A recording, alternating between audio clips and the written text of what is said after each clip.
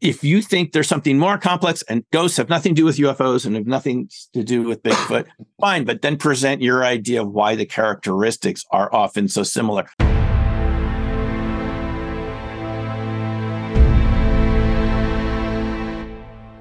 Welcome back to Mind Matters, everyone. I'm Harrison Cayley, joined by Elon Martin. And Hello. Today we are pleased to have with us Dr. Simeon Hein. Dr. Hein is the author of several books, including the most recent one, Dark Matter Monsters, Cryptids, Ball Lightning, and the Science of Secret Life Forms, and previously Opening Minds on crop circles, and a couple others. Planetary Intelligence, I believe, is the name of one of the other ones, and Black Swan Ghosts. Right. Now, Dr. Hein, welcome to the show. Thank you. I want you to get into a bit about the doctor in your title. So what's your history? What's your PhD in, and how, if anything, does that relate to what you're doing with your life now? Well, it's very serious. I have this PhD, and it means that I can call myself Dr. Hein. And it's very important to my ego to be able to refer to myself that way. And that's why I thought years ago I would spend years in school so I could call myself Dr. Hein.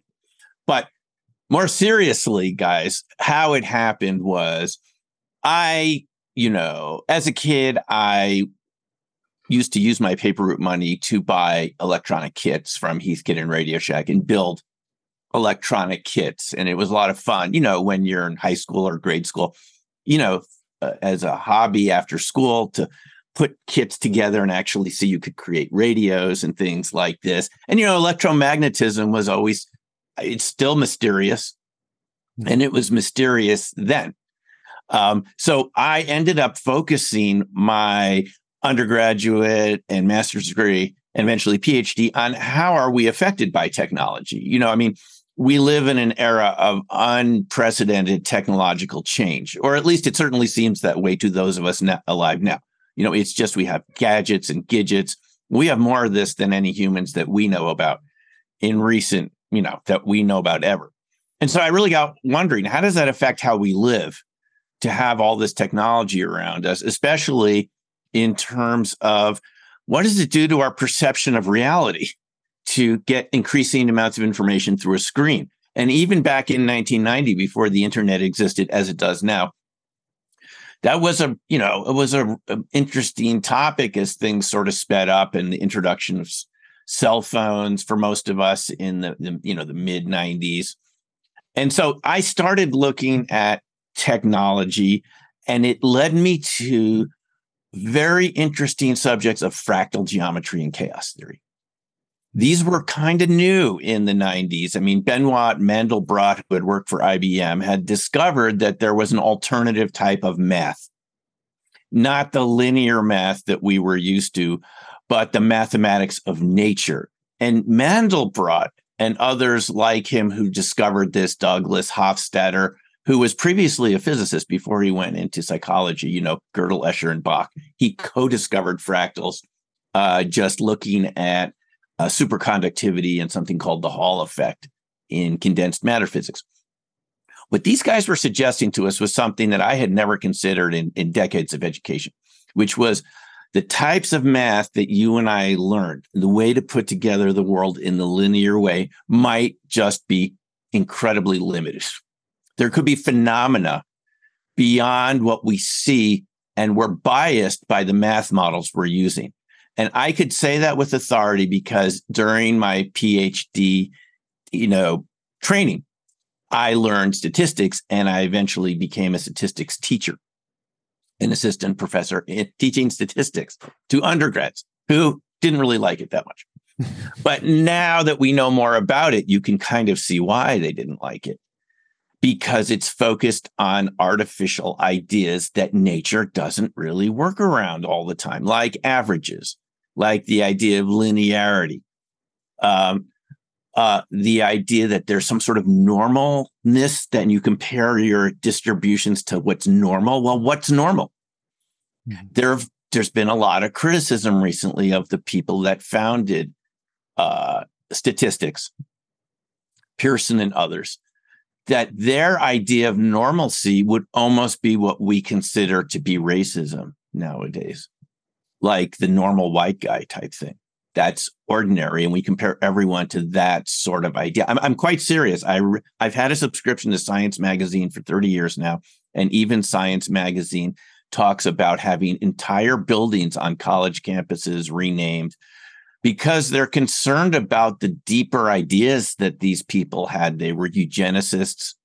Some of them, might have been sympathetic to Hitler, that sort of thing. So once you realize the math models that we learned were based on this artificial sense of normalcy, you begin to be open to the idea, well, what other topics might be real that they didn't tell us about?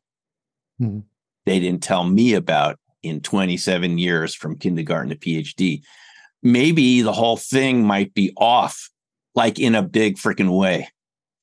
I mean, and this is how science works, is you inherit certain ideas from, your predecessors, the people you studied, previous thinkers, and you could be like Copernicus and say, wait a minute, maybe we're not the center of the universe after all. And I think every academic discipline has to go through this process, this Copernican process where you think the unthinkable. You challenge what you're told by the church or Aristotle, who believed that we were literally the center of the universe.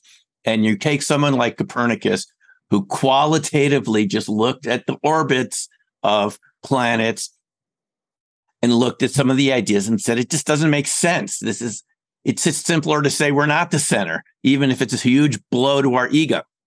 And those ideas that Copernicus suggested, back in the late 1500s, it was so controversial he couldn't publish them while he was alive. He was afraid for his life. These are ideas we now accept as obvious, and every day there are new exoplanets being discovered out there, and it seems that the universe is turning into a multiverse and just getting bigger. And we realize, well, we may be kind of cool, humans, we can do stuff. It's kind of neat. We can have conversations like this and play instruments, but maybe we're not the center of everything. That sort of rethinking of things in that big way goes through every discipline. And I think it has started to go through statistics and lots of other subjects. So where you end up with when you look at fractal geometry is that nature doesn't work according to lines. It doesn't work according to these ordinary Euclidean shapes, the Platonic solids and so forth. It has its own order. And it's actually practical to look at that. We wouldn't be even having this conversation without JPEG compression. It's based on fractal. Fractals are basically things that branch off and make smaller branches and smaller branches, like trees and cardiovascular system and, blood vessels. Anything that's alive in our physical universe has to have branching structures to, have a large volume in a finite space, like blood vessels, like lung structure, like trees and even clouds and mountain ranges. So there's another type of math that works with those fractal types of structures where you look at the dimensions of things rather than trying to make them fit a line and create artificial averages. The upshot of all this, and I know it's a long answer to your question, but this is where it led. I heard about this thing called remote viewing in 1996. There was a guy on my local radio station, Dr. Courtney Brown, and he actually was studying chaos theory. And he had written this book, Cosmic Voyage. And I read it, and it was this idea that people had this natural psychic ability. And it really challenged what I thought to be true. I mean, I hadn't heard about this anywhere in graduate school or anywhere in my education. No one had said that psychic ability is even real, let alone that the average person had this. And I was so kind of taken by this idea that maybe this could be one of the fractal types of abilities or phenomena that science hadn't told me about in graduate school, that I thought I should go take a class in it. And I did. I went to his institute in Atlanta, Georgia, as a skeptic, but open to the idea maybe this was a fractal type of phenomena. I just was open to the idea there could be a range of phenomena that didn't fit in the ordinary statistical paradigm that we've all been taught. And it led to this entire subject area of paranormal phenomena, one after the other, just like a set of dominoes, realizing, holy moly, this is it. This is the fractal dynamics that nobody taught you about in science, unless you were like in math, and it could have been an advanced math topic. In other words, what I'm saying, to put it in a nutshell, I realized there was bias in science and bias in, and they were ignoring topics. I'm not even talking paranormal topics. I'm just talking ordinary nature topics, things that we see. They were ignoring that in favor of topics that were easily publishable, that would make you look good in front of your tenure committees. You see what I'm saying? The entire system had oriented itself around a sense of normalcy for the sake of career security. And that is what all these famous scientists that we know and love were fighting against. Copernicus, Galileo, Einstein, even Newton had interests in subjects that we still say, that was just weird stuff like alchemy. But we have evidence now that happens. There is nucleosynthesis from cold fusion Leonard experiments. So anybody we think of as a scientific hero was challenging the dogma at the time. And that's how it led me to have a very open mind to subjects that people, even to this day, sort of mock me for, friends and things like this. And, you're interested in this or this. It's getting less and less because of these congressional hearings and what's coming out about that. Yeah. But it just was the logical outcome, guys, of learning about chaos theory and fractals and realizing you may have a blind spot from kindergarten all the way to PhD, and no one freaking told you there's alternate ways of looking at reality that are scientific. They explain data. In other words, the whole system was just too damn conformist, going all the way back. I don't know how it started exactly, but there was just a blind spot that we had in the American education system, and that's how this all started. Well, on the subject of statistics, I saw an interview with Dr. Gary Nolan recently. And he was talking about stuff he does in the lab with his students. And he made a similar point. He was saying that when you do an experiment and you get a bunch of data and you've got it plotted out, like here's how it should look. And then you've got this one point that's, way off on the edges, that's totally outside of the normal distribution. Like normally students are taught, well, just ignore that point, or look at things or take that out. We'll leave that one out. We want to just look at the real data that is the way it should be. But he was saying, no, like what he tells his students is focus on that point. Find out why that one was outside of the norm, what's going on there. And that's actually, by studying the anomalies, that's actually how he in the past and presumably some of his students as well have discovered innovative technologies and innovative science is by looking at the anomalies. He's absolutely right. So yeah, I think that's a great point. I have to comment on that. This is what bugged me too in my statistics training, and I hadn't heard that Gary had said that. We call those outliers. Yeah, outliers don't fit your regression line, and when you create your regression line, you want the data points. The more they fit that line, the more you can claim in a peer-reviewed journal article that you're going to submit to whatever journal. And it's publish or perish in academia. The closer it fits that line, the more you feel like, whoa, I nailed it, right? And we all want to have that feeling when we publish a paper, and it increases your survival value in the academic system. There's only one problem. You could be throwing out outliers that really matter, just like Gary's telling you. And I remember being taught by one of my teachers at the University of Arizona. He said, when you get one dot that's way, just like you're saying, one dot that's way off the regression line, you can just throw it away. I said, why? He goes, because there are always outliers that aren't going to fit. We can't explain every little thing in the world. We just want the main relationship. You can throw one or two of those out. Well, here's the problem with that. That dot could be COVID. When only 60 people had it. That day when they said, there's only 60 people. It's no biggie. We remember that White House event, Larry Kudlow. We've got this. I remember sitting in the living room watching with my mom. We've got this under control. It's only 60 people. It's in the Northwest, right? Seattle somewhere. And we know who they are, and they're all quarantined. That's your outlier. until the outlier goes mainstream.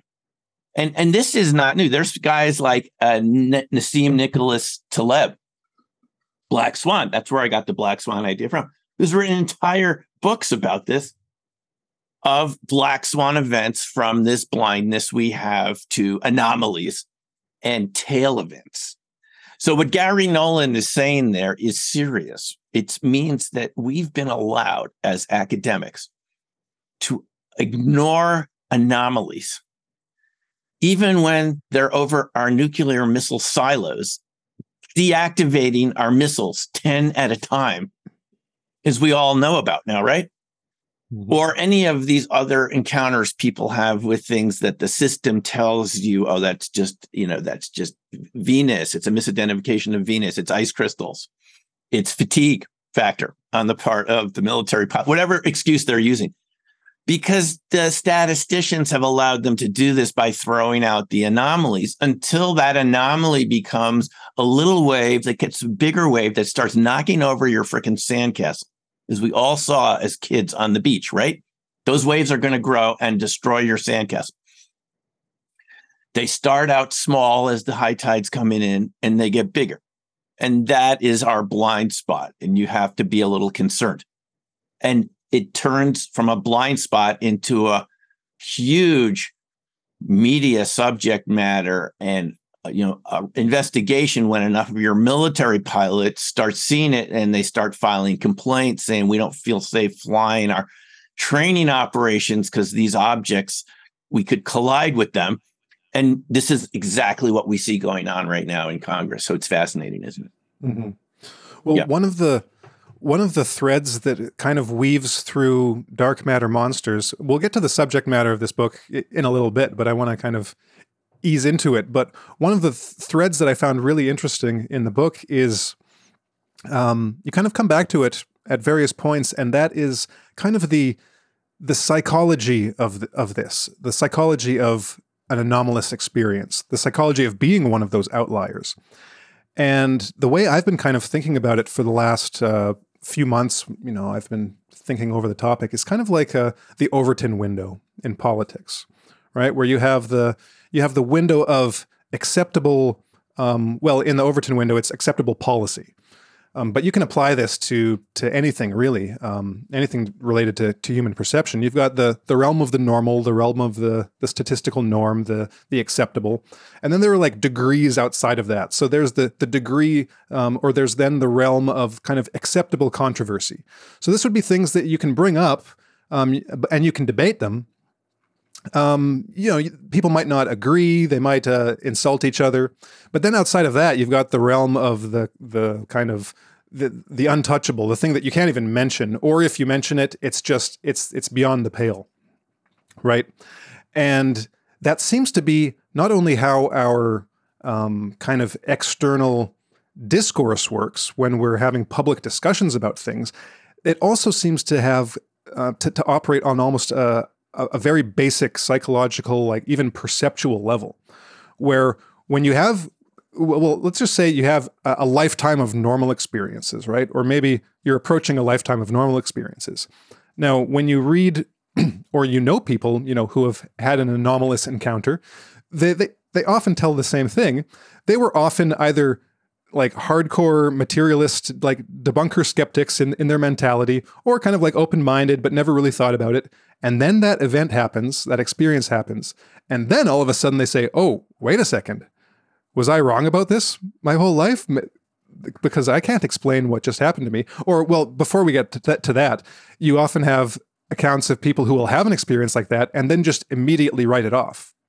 Like they can have an account where like some part of them knows that was really weird, but they say, oh, well, that must have just been like ice crystals or the planet Venus. Even though it looked like it was 300 feet across and it was like probably 100 feet above my head. Oh, maybe it was a flock of seagulls, just, having a fly in the night, right? Go ahead. Did you want to jump in there? Or, okay. Okay. But then you've got the So that's kind of like the denial. There's that, okay, that's outside of my window of normal. So I'm just going to come up with a weird explanation to just kind of debunk it for myself. Or you have an experience where you're like, oh, wow, this was actually real. And I've been ignoring it my whole life. And then you try to tell someone about it. And they're just like you were 24 hours ago.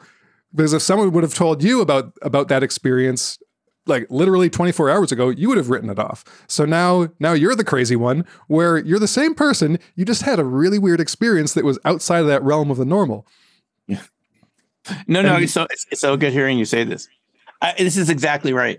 And as sociologists, we have names for these sorts of things. Aviatar Zerubbabel, Israeli sociologist, called it the elephant in the room. And the bigger the elephant, the more you want to hide it, right? Because it upsets the social order. And we have a lot of resistance, just as maybe mammals, to having the social order rearranged. But on top of that, we have these bureaucracies, these political systems, these Overton windows. I mean, it's just quite incredible to see some of these senators and Congress people endorsing the UAP. UAP can call it something safe now. UAP, UFO issue, eminent domain. It's quite incredible to see this debate going on, however it resolves itself. There's another name we call this, and then these are all part of the same phenomena of denial, which is hidden events. Yeah. These are things that are happening to many people that are being denied by the mainstream society for whatever variety of reasons. And the classic example of that in this case would be child abuse from the 1960s, when it wasn't really a real diagnosis until 65. It took two professional meetings, groups of law enforcement, pediatricians, psychologists, to come together twice, once in Chicago, once in and Ron Westrom, another sociologist who I met through the SSC, Society for Scientific Exploration, has written about this. They had meetings and they eventually agreed, whoa, these kids aren't falling out of trees. They don't just have thin bones structure. Someone's hitting them, and it's their parents. And that was a huge, change, like a tectonic shift to accuse parents. Doctors didn't want to have to do this. And so this is the example we use in sociology of things that we know and accept. When you apply it to these other topics, you can see the same process going on. You want to come up with these ridiculous, far-fetched explanations to increasingly explain. You see this in the UFO debate. There was a sociologist named C. Wright Mills, and he called this crackpot realism. Is you claim you're arguing a realistic position, but when you listen to what you're saying, it doesn't make any sense. Just like what you said, Harrison. How can you take these witnesses to these huge craft? And these are people that are trained observers, missile security guards and so forth, at very sensitive installations. And they say they see these things, and yet they're told by their superiors in the military, oh, that was a meteor or something. And meteors do not hover. They do not make right angle turns. We've been doing this to ourselves for 70 years. It's like one hand's been hitting the other hand with a hammer. Guys, this doesn't make any sense. And it just takes decades to go through this process before the professionals get together. And it's not even people like me that sort of broke away from the academic system to do my own thing, to create my own company and to teach the things that are important to me and write books without that level of supervision.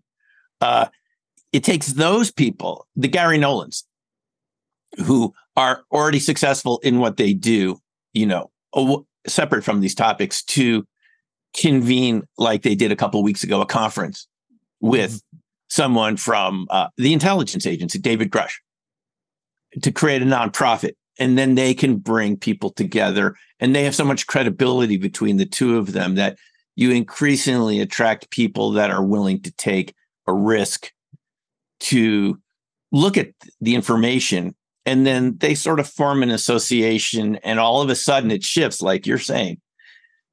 24 hours. It can change in 24 hours, and it will. I mean, we're also connected now with all these ways we have of communicating. this could go back to my dissertation about information technology, is information could theoretically come across the transom nowadays. That would be shocking. Absolutely shocking. David Grush, I believe, has already mentioned it as much as he can without being arrested. Crash retrievals, extraterrestrial bodies, organizations within our government whose task is to locate downed extraterrestrial vehicles and get it before anyone else does, using special forces, our military special forces from, is it JSOC or something? One of these special forces commands. Yeah. Yep. And so we're in a stage where a lot of information could come forth in a very short amount of time through different social media channels, through podcasts like this. I don't know when that'll happen or if it'll ever happen, but it could, which I think the average person, not those who listen to the show or you and me, because we talk about this, but for the average person, they might find it traumatic to realize that this has been going on. Nobody told you about it. And it's like going on for decades. Some people like Stanton Friedman called it a cosmic Watergate. So yeah, what you're saying is true. And I've actually had friends who've experienced this transformation you're talking to me about in the span of 24 hours, who would talk to me about something, maybe didn't believe it, then have their own experience. So yeah, it can shift that quickly. But one more thing I want to say about this, it's almost like it's built in to denial to have a catastrophic event. And that's really what chaos theory tells us, is that small changes can create big events. It's called the butterfly effect. Remember the butterfly effect? And these were the cool folks from Berkeley and the physics groups back then, that were interested in quantum mechanics in the 70s. You remember reading some of those books in the 70s. I read some of them, Dancing Wulai Masters. Remember that? Mm-hmm. And other books like that. That came out of like a group of physics, folks in Berkeley. I think they had a name for their group, the physics group. I think they used a Z or something like that, physics. And anyway, that produced Fred Alan Wolf and Fritz Job Capra and people like that who wrote the Dancing, which I read in high school, saying, even back then, there's a sort of a quantum interpretation of reality. And those folks knew, and this is what chaos theory taught me, is the butterfly effect is a butterfly flapping its wings over the Amazon forest in Brazil could affect the weather, in China. Mm-hmm. That's the case. So I think Nassim Taleb, that's his whole point about some of his ideas behind black swan events. The reason they're such powerful events is because you've been denying them using your robust statistics models, which is almost like a laughing stock to call anything robust statistics. So it's sort of like a self-created epidemic, a self-created catastrophe. And we all know this from our personal lives. If you're in a personal situation, relationships, people in your lives, and you deny something for too long, when you finally have to deal with it, it's all the more painful or all the more difficult because you haven't built up. It's built up and gotten worse. Yeah. It's built up and gotten worse. So this is what I believe has happened with paranormal phenomena, you name it, across the board, is the more you try to deny it, it's the more it's like Princess Leia on Star Wars, in the first Star Wars movie where she says to Darth Vader, the more you try to crush us, the more we're going to be like grains of sand slipping through your fingers. That's what these topics are like for me. And I'm not the only one to say that. Dr. Hal Puthoff from the SRI days with Russell Targ, remote viewing at Stanford Research Institute, and more recently admitting to be involved in these government UFO investigation programs going back decades, as he told us in 2018 in Las Vegas at the SSE Irvin meeting. And he's the one that gets up there and says, this information is coming out because there are too many sensor systems now. The sensor systems are getting better and better. You won't be able to deny it after a while, whether it's on fighter aircraft, satellites, and so forth. In other words, as you get more and more resolution with your sensing equipment, just for national security purposes, you start seeing more and more. You would have to deny more and more. And eventually, and I've interviewed some of the people from the Nimitz incidents, Nimitz, Princeton, the Carrier Group, the Tic Tac. I've interviewed 4 of those folks on my own YouTube channel. And, this is sort of what they're telling us. Like, they had this advanced radar systems, the Aegis radar that had just been mounted on these F-18s, and it has a better 20 years ago. 20 years ago, exactly. And it has better resolution than ever. And some of them told me how good the resolution is from some of those ships in the aircraft carrier group, how far away it could see. I mean, it's unbelievable how far away those things can see things. I mean, I'm just generalizing. It's something like being able to see a grapefruit at a distance of the moon. That's how good some of those. I might be exaggerating. We don't want to release any. I'm just making that up. It's just an example, but that's what we're talking about. So you can see where this is going.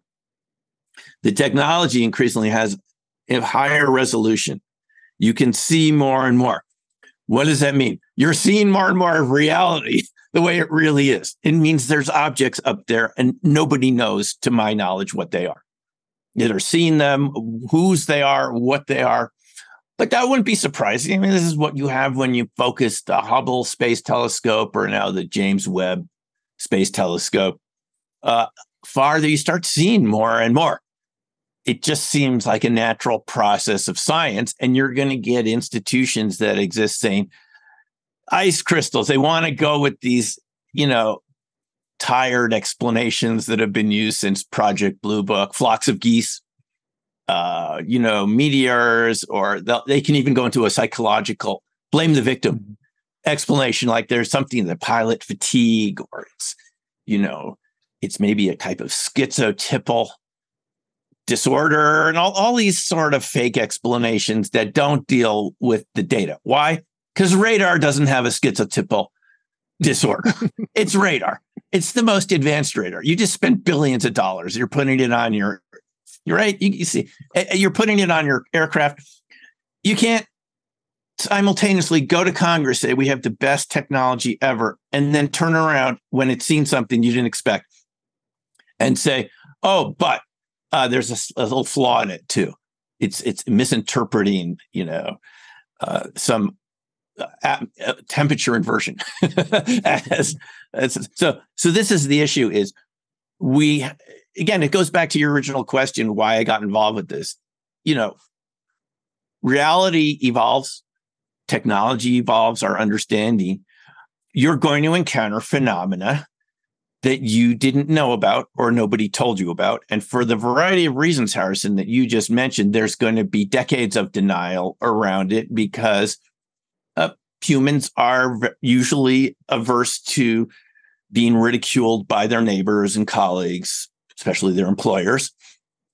They don't like the ostracism. No mammals like being ostracized. And these sorts of it's like a social immune system to deal with topics that for some reason the social system feels is threatening in some way. But it's not just that, because other societies around the world are a lot more open to this topic. I've traveled around, I've taught remote viewing in Japan, and I've talked to people all over. We're the laggards here. In a weird way, the US we're behind the 8 ball. We really lagged here. Maybe it'll fix itself. We have a good history of making progress in difficult areas, and maybe we can do this. But if you will go around the world, I mean, other governments and people are much more open about this, just to admit they don't know exactly what they're dealing with. We're the ones that for some reason want to keep it hidden in the closet, threaten witnesses who come forward. I've spoken to enough of these people who've handled materials in the course of their jobs for their Fortune 500 companies, engineers. And these are all the companies you and I know as major chemical, industrial, electrical companies. They all do work for the government. This is one of the things that's going to be coming out, I predict. They've all signed NDAs, these engineers. They were given materials and asked their teams, can you make sense of what this is? And they all told me to a T, it's extraterrestrial. I mean, there's just no other. They're just saying that because it's just way too advanced for anything we have. And then when I try to carry on the conversation, follow up, I'm told this could be extremely damaging to me if we continue the conversation. It would be better if you forgot we ever had this conversation. I've heard this many times from ordinary people. They're being asked in the course of their jobs, just with ordinary technologies that like we're used to look at this material. It's farmed out to these companies, and they've signed these really severe NDAs with the federal government that they'll never talk about it. And so they literally, I've had some walk out of the room saying this conversation never happened, and they just leave. I mean, this is at conferences and talks I give.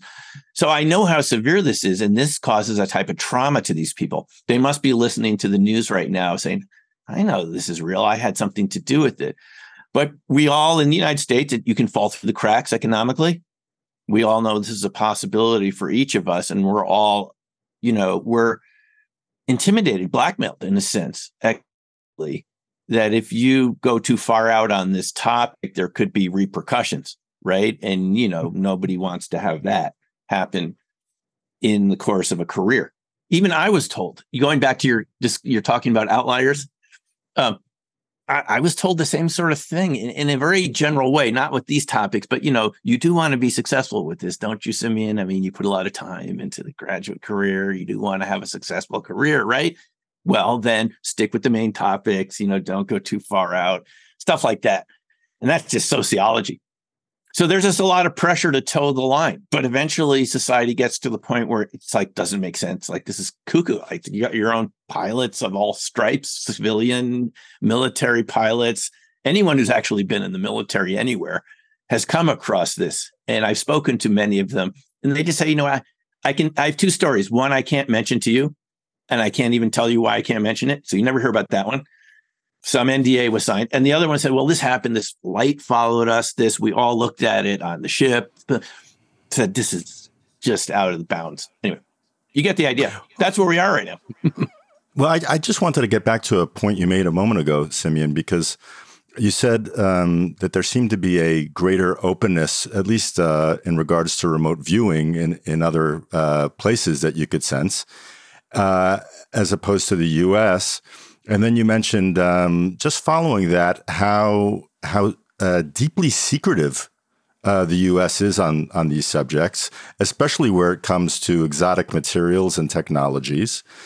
And would you say that the U.S. has monetized and perhaps even weaponized all this technology to such an extent that there's a kind of a sick or pathological, if you will, overarching need to control this information and everything that is connected to it, even in terms of ideas? Yes, I would say so. That is exactly what's going on. And we can understand this just from the history of the Cold War. Since World War II. And I can say this, my dad was in World War II. He was at D-Day. He served in the 1st Infantry, and he landed at Omaha Beach. So we all know the consequences of some of these conflicts in the past, what could have happened, alternative historical trajectories. For whatever reasons, the perception of the Soviet threat in the 50s was so severe, it created this national security system we live under now, where the government can literally slap a gag order on your innovations and your research. They can issue a national security order if they feel that you're working on something that has national security implications. And I'm told it's been issued over 5,000 times since that legislation was created in the 50s, national security order. So there can be like these black holes of knowledge as a result of this classification. And maybe we would say overclassification. It's a debate we need to have. And Congress has to be the ones to do it. If we've overclassified all this so much, and again, if we go back to the 50s when I wasn't alive, but I do remember those drills where it was duck and cover, you hide under your desk or go down in the basement. The youngest kids would go into the basement of the elementary school. And you'd cover your heads and wait for the air raid siren to, just the test to be over. The fear back then could have been so severe that there could be a thermonuclear war, the Red Scare. The fear of that was so severe that it created this national security directives to compartmentalize information and to decide what was of national security interest and what could not be allowed to be discussed in public or worked on in public. Mm-hmm. And it seems to me what happened was, even though the Cold War gradually went away, the Soviet Union dissolved, Eastern Europe ceased to exist the way it was under the Eastern Bloc, right? That the national security architecture that was designed to make us all safe from the people that were around them, the Dr. Strangeloves of the world at the time, who felt that they were protecting us, right? That didn't dissolve because the perks of being involved in these classified programs, the gravy train was so strong that it didn't dissolve. It's like secrecy creates more secrecy, right? That it's that old Latin saying, who guards the guards? And this is the issue. It's something my dad used to say all the time, who guards the guards? So that's really the question, is who does guard the guards? And people who've been in these special access programs have told me they're over compartmentalized, even for the people working in those programs, because you could come up against some sort of technological or scientific challenge, and there's no one to talk to about it because you're not allowed to go outside the program. You can't talk about it. And you can't even talk about it to the guy at the next desk, the guy or gal at the next desk. You can't talk to them. So when you come up against a roadblock in your research, it's part of any sort of research. You can't have a discussion like we're having right now. Mm-hmm. And so it gets stovepiped and then it doesn't go anywhere. And then you have all these people and they get older and they pass on and they can't tell anybody what they knew. So it creates this scientific impasse. And it could create, again, what Hal Puthoff called the Sputnik moment. That's what he called it at that 2018 lecture. The Sputnik moment is what we experienced in the 50s in the US. I believe it was 1957, where the Soviets launched satellites before you even have them, because they were more advanced than we were in microelectronics.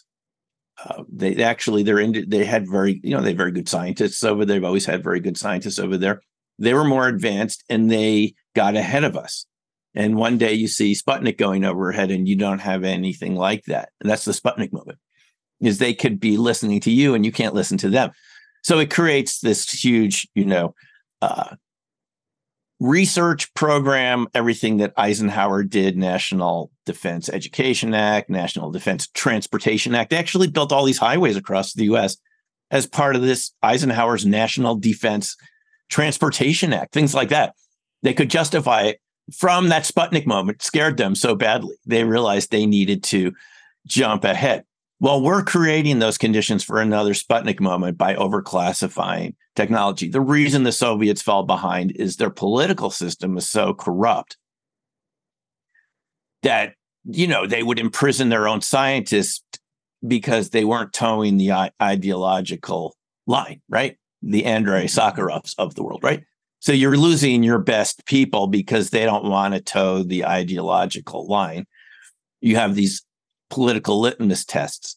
Well, unfortunately, it seems like the same things happened here in the US, but for economic reasons. As these people get involved with these programs, there's a lot of perks being involved with these programs, a lot of money is flowing around, but the problem is the science isn't good.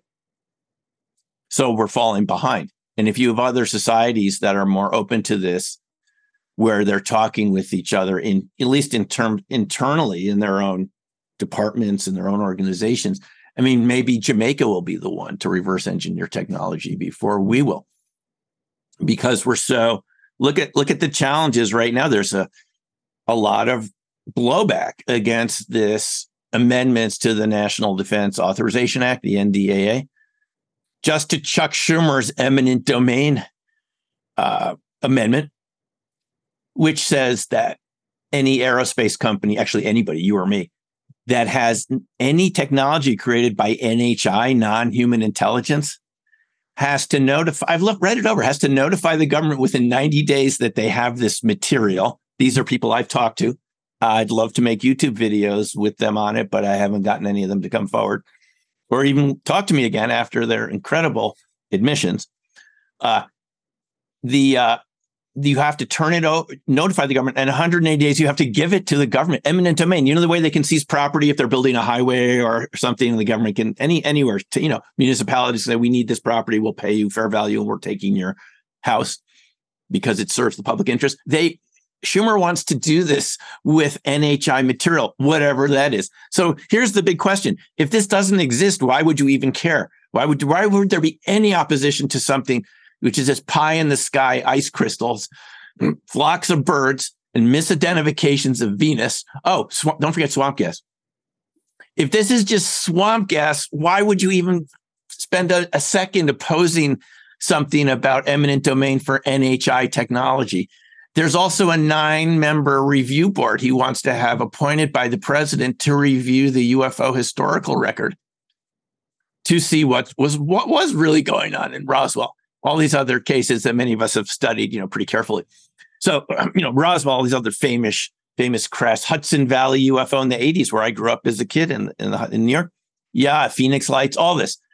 So if this is all just swamp gas or Cessnas flying in formation, why would you even oppose it for 1 second? Why would these aerospace contractors be donating hundreds of thousands of dollars to the same senators who are resisting this legislation if they don't have a piece of a UFO? And this is where we're at right now. So I think in some ways, folks, the system has redeemed itself. I mean, we have public debate.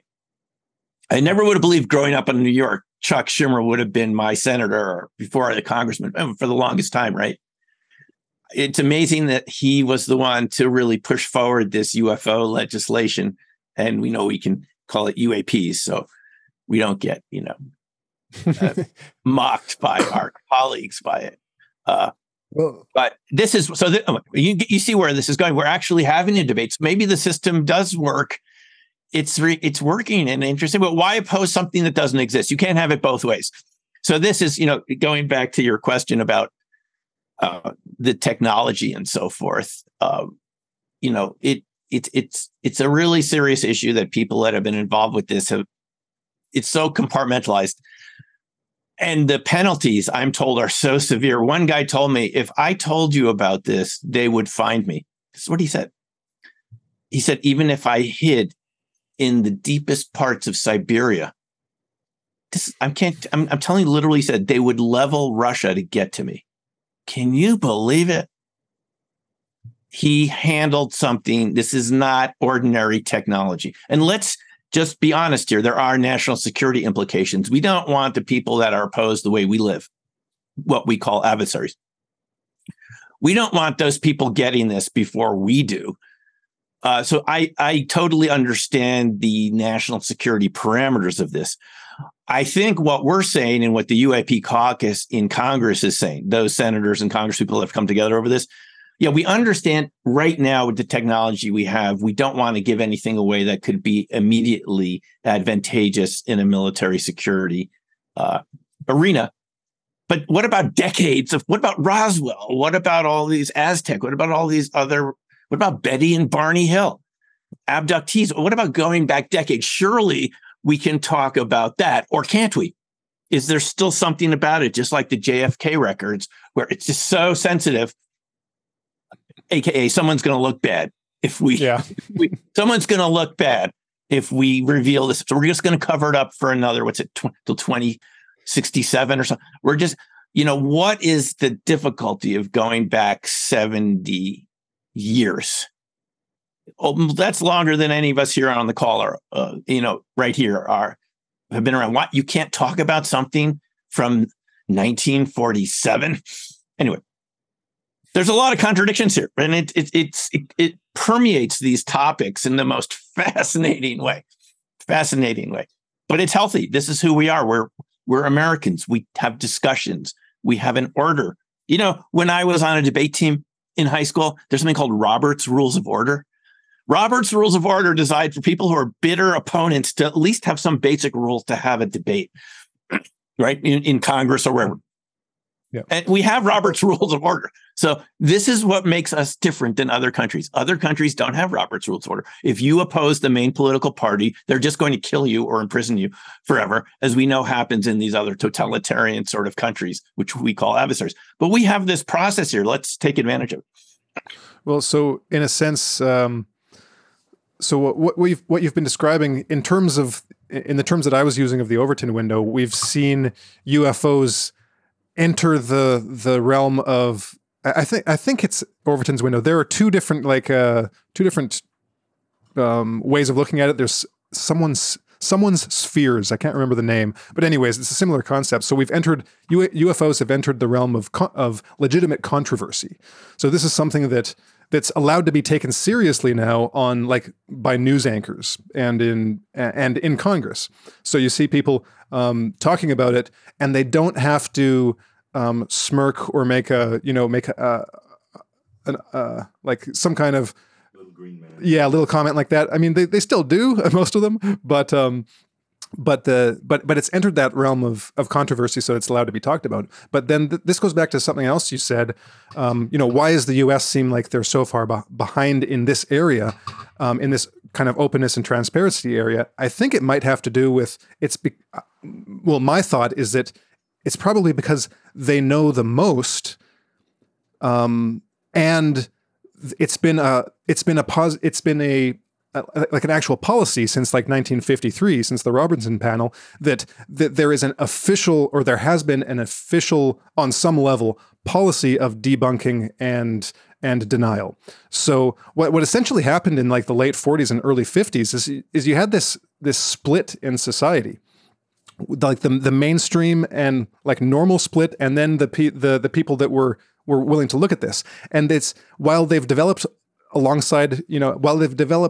kind of as one larger society, in another sense, they've developed along these parallel lines, where if you look at the history of ufology since the 1940s, the history of the people that have looked at it or taken it seriously, you see there's a whole history to it. You start out with, well, first of all, when you look back at early cases, the early cases are probably as weird as the cases in the last 20, 30 years. But what happened in ufology is that it took decades and decades for ufologists who have open minds and are willing to look at this thing to even be open to the weird stuff about UFOs. So you started and it was just lights in the sky and moving objects and structured craft, that were out there. But then a lot of the early ufologists would reject any landing cases, because landing cases, UFOs are okay as long as they're up in the air, but landing, I'm not sure about that. And then occupants, with the pilots walking around, well, okay, no, that's a bit too far. I can handle UFOs in the sky. I can maybe even handle a landed UFO, but an occupant, that's a bit too far. And there's always something that's a bit too far to accept. But the history of ufology has been steadily over the decades, as there's part gets established, then they're kind of open to another new thing. So in the 70s, it was finally in the mid 60s, you had the first reports of abduction. So Betty and Barney Hill you mentioned in 1961. Well, it was 65 when it was first published and people started knowing about it. And then it wasn't until the 70s that it kind of the field kind of took it more seriously. And then it wasn't until the 80s when it kind of blew up and Whitley Strieber wrote his book and it kind of got mainstream attention.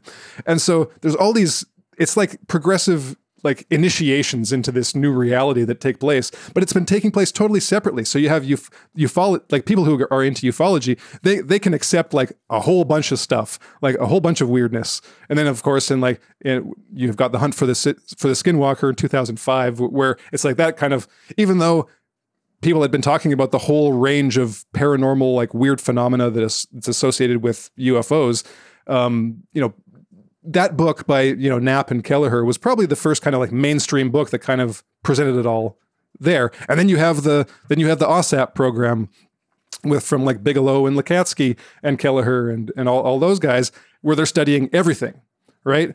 So we've had these two parallel tracks, and the one was kind of has been stuck in not even acknowledging that there is any reality to an anomalous light in the sky. So it seems to me that what's been happening over the past 6 years since 2017, when this first re-entered the mainstream debate, is that we've been kind of recapitulating ufology in the mainstream, or the history of ufology in the mainstream. So it's like someone was thinking, okay, if we want to like actually get this into the mainstream, we've already had an Overton window expansion.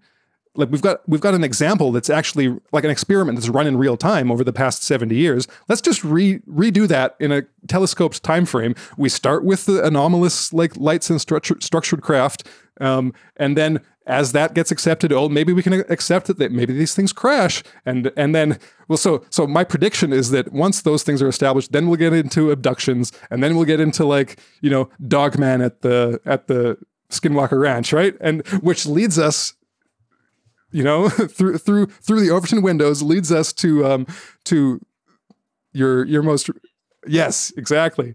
Because one more thing before I give you the floor. Exactly.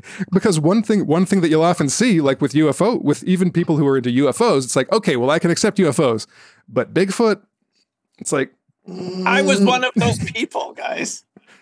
I totally understand this coming at it. This is what you're saying is totally correct. Okay, it's exactly like that, but it's like that in a fractal way. We each recapitulate. Ontogeny recapitulates phylogeny. I can't remember what that means anymore. But the idea that there's this recreation process within each biological organism, and we go through these stages in the embryo where we resemble chickens, and then different animals, and we finally look like humans because it's the same sort of instruction code. We each have to go through this process.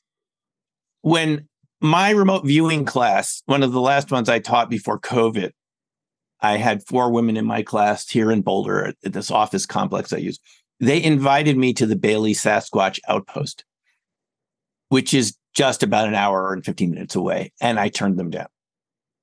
I even Bigfoot for me, even though so many of my students in Colorado had talked about encounters over decades, here and there. You go out to lunch and it would like be, what? I mean, I didn't know how to make sense of it.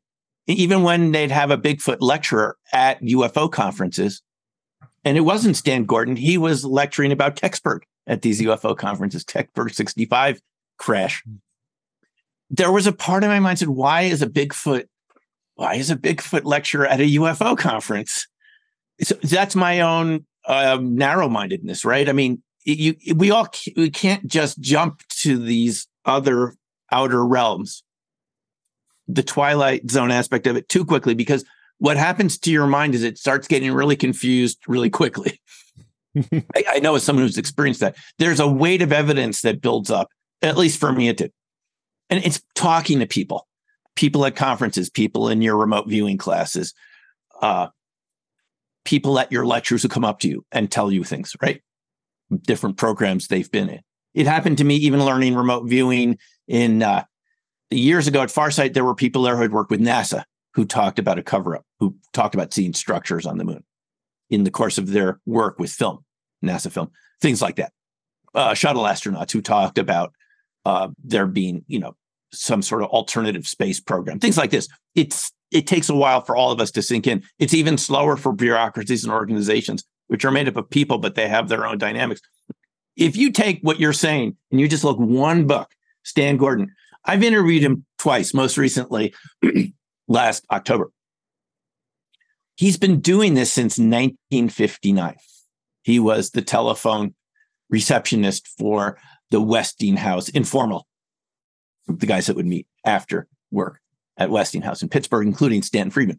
And he was the kid who agreed to be the phone receptionist for these calls. He said the phone hasn't stopped ringing since 1959. His phone, his UFO hotline. He wasn't looking for Bigfoot. He was a UFO receptionist for this informal group of engineers that were interested in subjects. Perhaps some of them, like Stanton, had worked on projects. So they knew a little about what was going on. He said the first Bigfoot report coming in with UFOs happened in 1965. And I would have been one of these people even a number of years ago that would have questioned that, thinking, well, as people often ask me, well, UFOs are these advanced space technology and Bigfoot are these primitive relic primates. Why would they have anything to do with each other, right? And I think my mind was sort of working along those lines until you start talking to witnesses and you realize that those paradigms just don't make sense. First of all, you talk to someone like Jacques Vallée, and he will tell you these UFOs are not metal spacecraft with little guys in them that came from another planet. It's something deeper than that. Why? Because the people start having experiences before the sighting, remote viewing type experiences, telepathic type experiences. Things start happening around the home before the sighting. And then after the sighting, they're left with abilities sometimes that they didn't have before. Things have changed. So there's another, maybe call it multidimensional component to it that just doesn't fit a structural object. And then when you take something like Bigfoot, obviously, you start looking at the evidence. And as you saw in A Flash of Beauty, Paranormal Bigfoot, and this is what started happening to me. You go to a conference at Bailey or something, Sasquatch Outpost, and you hear things that don't fit the paradigm that you were led to believe, even by people that you heard being interviewed by Art Bell on Coast to Coast, who would say, well, it's just this very rare ape, it's a very rare primate, came over the Bering Straits, and there's just some of them left over from, not at all. They orbs, invisibility. Anyone who's been involved with this, or you immediately start hearing this from witnesses, and you hear that the mainstream reporting organizations have edited out those aspects of their reports. So Harrison, just like you're saying, Harrison, I mean, even within these disciplines, and it's partly because there's an economic component, and I'm not saying that's wrong. Anyone who puts on conferences has to recoup their costs, right? Or you won't be doing conferences very long. So you do need to fill the seats. But these organizers are in a double bind. They do love these subjects, but there's an economic component to not wanting to alienate your audience, or even going farther, telling them what they want to hear. Well, you did go a lot farther with your book.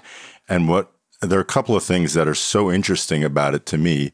We're talking about dark matter monsters. And that is that it wasn't only a book about all the really super strange phenomena surrounded by Bigfoot encounters and sightings, which I had very little knowledge of up until reading most of your book.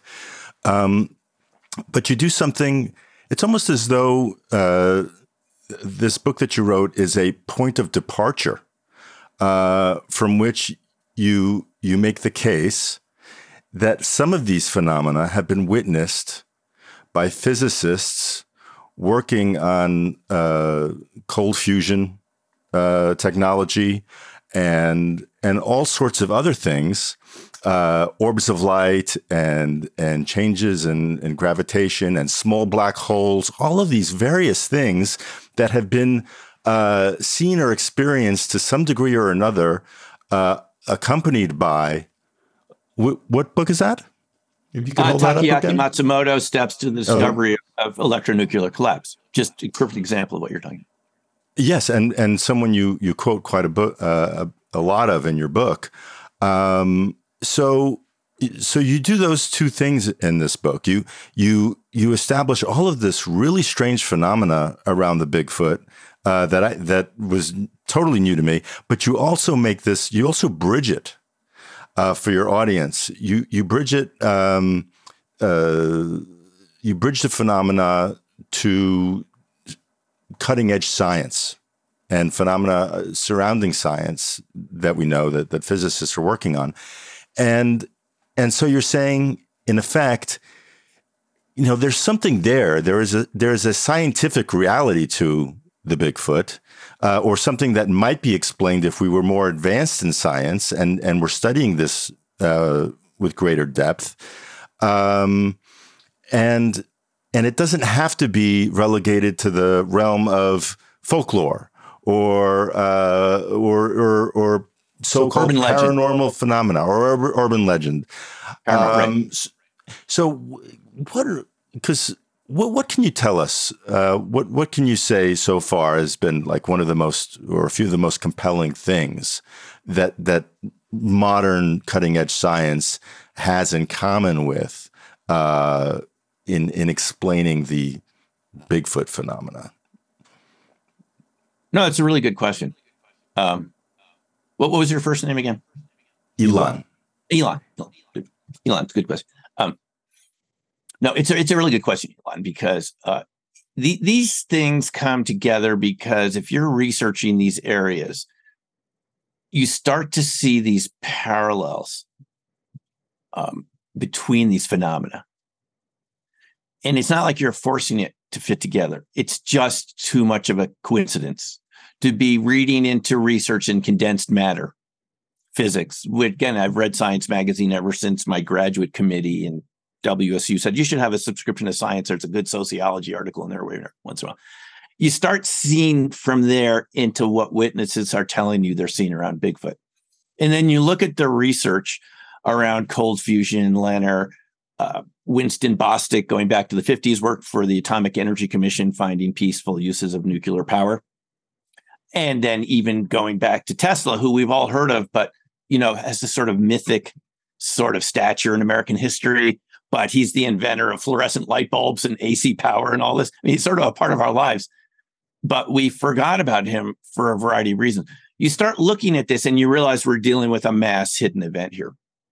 For the reasons that we've been talking about on this show, it's remained in the realm of classified special access programs because of the situation we find ourselves in the US.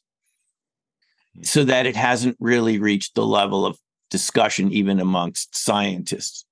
So when I was looking into these Bigfoot phenomena, and I'm reading about the way Fleischman and Pons, did their work, the two guys at the University of Utah in '89 that were basically driven out of the country for saying there was something called cold fusion, that they had discovered it on their laboratory, a tabletop room temperature device. When you look at these phenomena, and finally the third piece of the puzzle comes together, people like James Lukatsky write a book, Skinwalkers at the Pentagon. And you have people like James Lukatsky, John Ramirez, former CIA, technical officer in missile analysis of missile systems, electronics of, adversaries' missiles. And they're saying the same thing.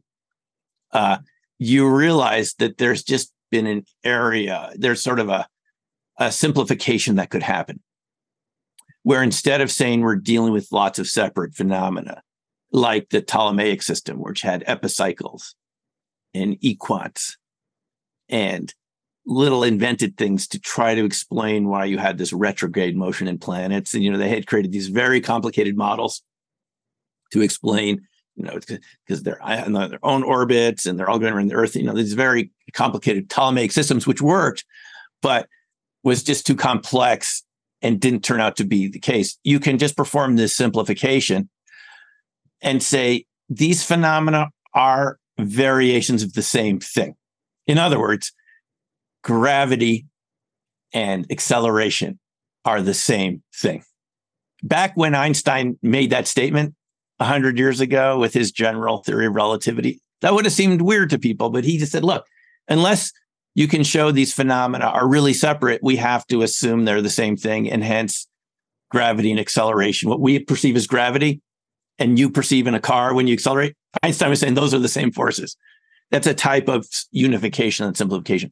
When you look at these phenomena and you hear John Ramirez talk about stealth plasmas, UFOs that could take on invisible forms, and he's talking from someone that worked in the CIA, who's been told he has permission to talk about this, or at least no one's told him to stop talking about this. And they can see this with their keyhole satellites, stealth plasmas. And you read about James Lukatsky and some of the people at Skinwalker Ranch encountering these black orbs that generated these strange feelings of fear and strange electromagnetic effects. And then you look at some of the researchers in cold fusion and what's now called low energy nuclear reaction, because it's not literally cold fusion, but I mean, something like that, but it wasn't quite the way we had thought about it. And people who did the unification, it wasn't me who did it. It's people like this saying, you know what we call cold fusion, Leonard, is actually microball lightning. And he had the video of this in his lab, of these microball lightnings moving around the cracks of these cold fusion experiments. And you have someone like Matsumoto saying, all this is a type of gravitational collapse caused by electromagnetic attraction. And it creates, voila, ball lightning, micro ball lightning, space-time distortions, nucleosynthesis, and other really sort of odd things that you could ignore and say, that's just weird. It's an outlier, Harrison.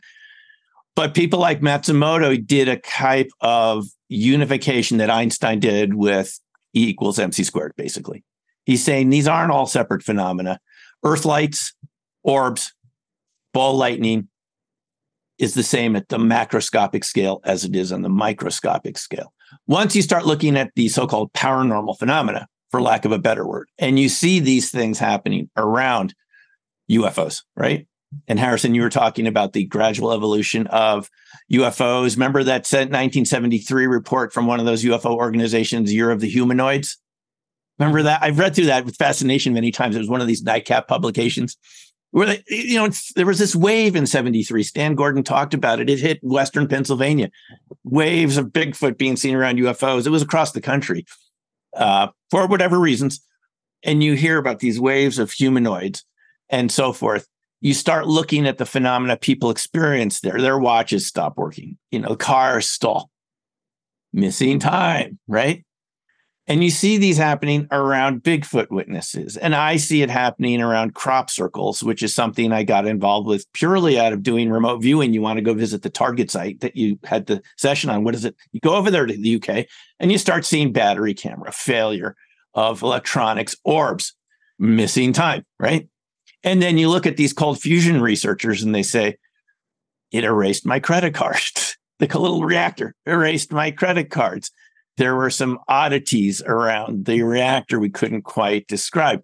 And you finally dig and you read people like Shakparanov, a Russian researcher who said that this is one of the best, that these cold fusion reactors are inherently blurry.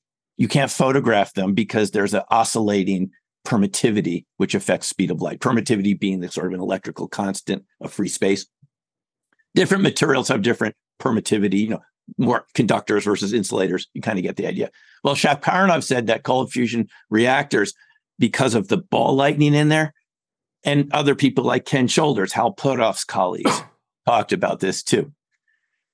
When you start seeing them say that it has oscillating permittivity, which means oscillating speed of light, which means you always get a double image when you take a picture of the laboratory produced apparatus, the ball lightning in the labs and so forth. And they start talking about black ball lightning in the lab. And you hear Lukatsky talking about these dark orbs, and you're looking at Shakparanov's photographs, and he's got these dark orbs lab produced. You just have to wonder, and I'm the first to admit, maybe there's another explanation.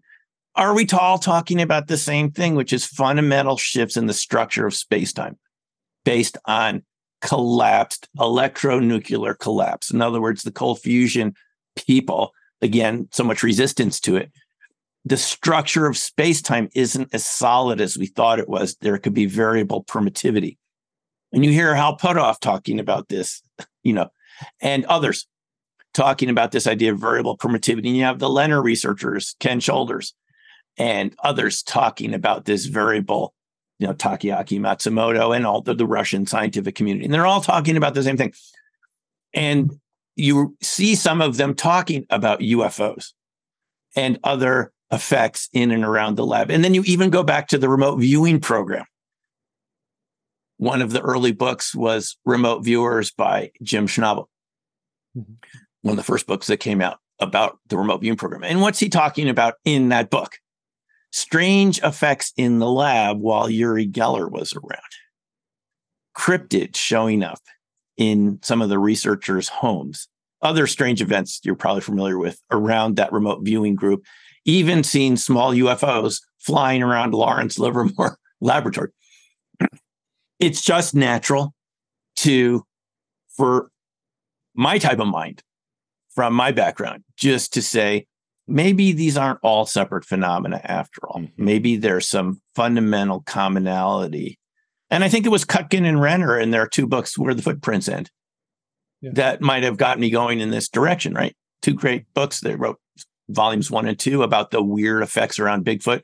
For me, having seen cameras and batteries fail around crop circles repeatedly, even man-made ones, like lab-produced crop circles, where we get permission of the farmer, get out our stomping boards and just make some spirals.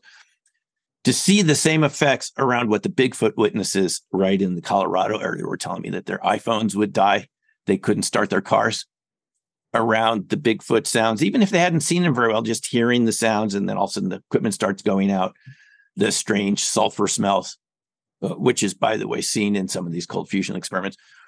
You're just looking at this and you're saying, you got Katsky coming out and Ramirez, to the stars.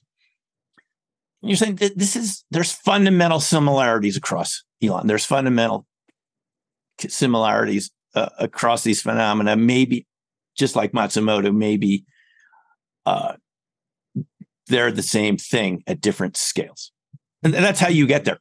And you start looking at more evidence. And as a good scientist, you say, maybe I'm wrong. What's the counter evidence to my point of view? And you start actually trying to see if you can knock your own theory, just to be honest about it. So far, I haven't been able to do it. It's been 1.5 years since I wrote Dark Matter Monsters. And thanks for mentioning it. It's been in the top 5 in electromagnetism for 1.5 years on Amazon. For 1.5 years. Wow. You look at it right now, yesterday was like number 2.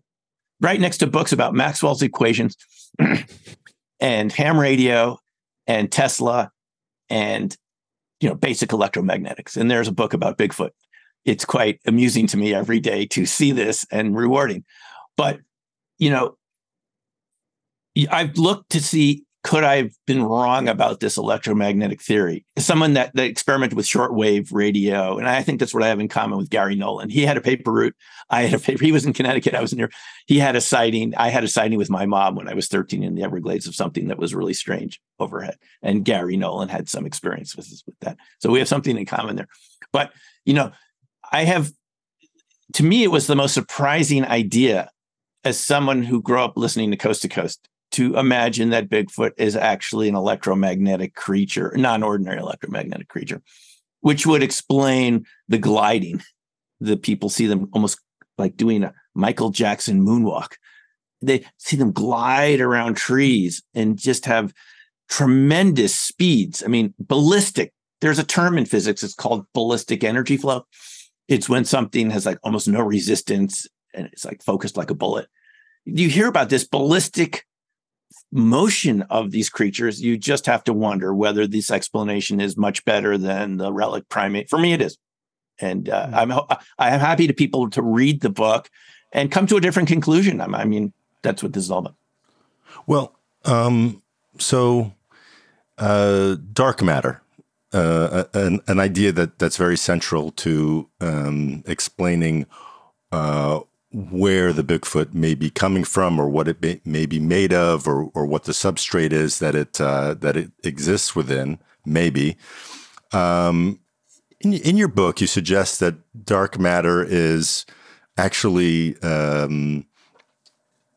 it actually has a much bigger part in the substance of the universe than we might ordinarily be led to believe. I watched a pretty generic video about the CERN Large Hadron Collider the other day. And in its explanation, they said, well, dark matter makes up, if I remember, only 5% of the universe. But there's a suggestion that it is actually has a much bigger place in the substance of the universe, or a part of the universe. Can you explain that for us a little bit, and why that has such a kind of area of central importance to what the Bigfoot is, or where it may be coming from? Yeah, no, that's a good question. In astrophysics, and I tell you how I got interested in astrophysics. I went to the University of Arizona, and I was in the sociology department, learning my research methods and statistics. But they had a planetarium there, which the astrophysicists would give a lecture once a week. And I would go there and be amazed by the science I was listening to. And just then in the 80s, dark energy was being discovered. And they talked about Fritz Zwicky and dark matter and all these subjects.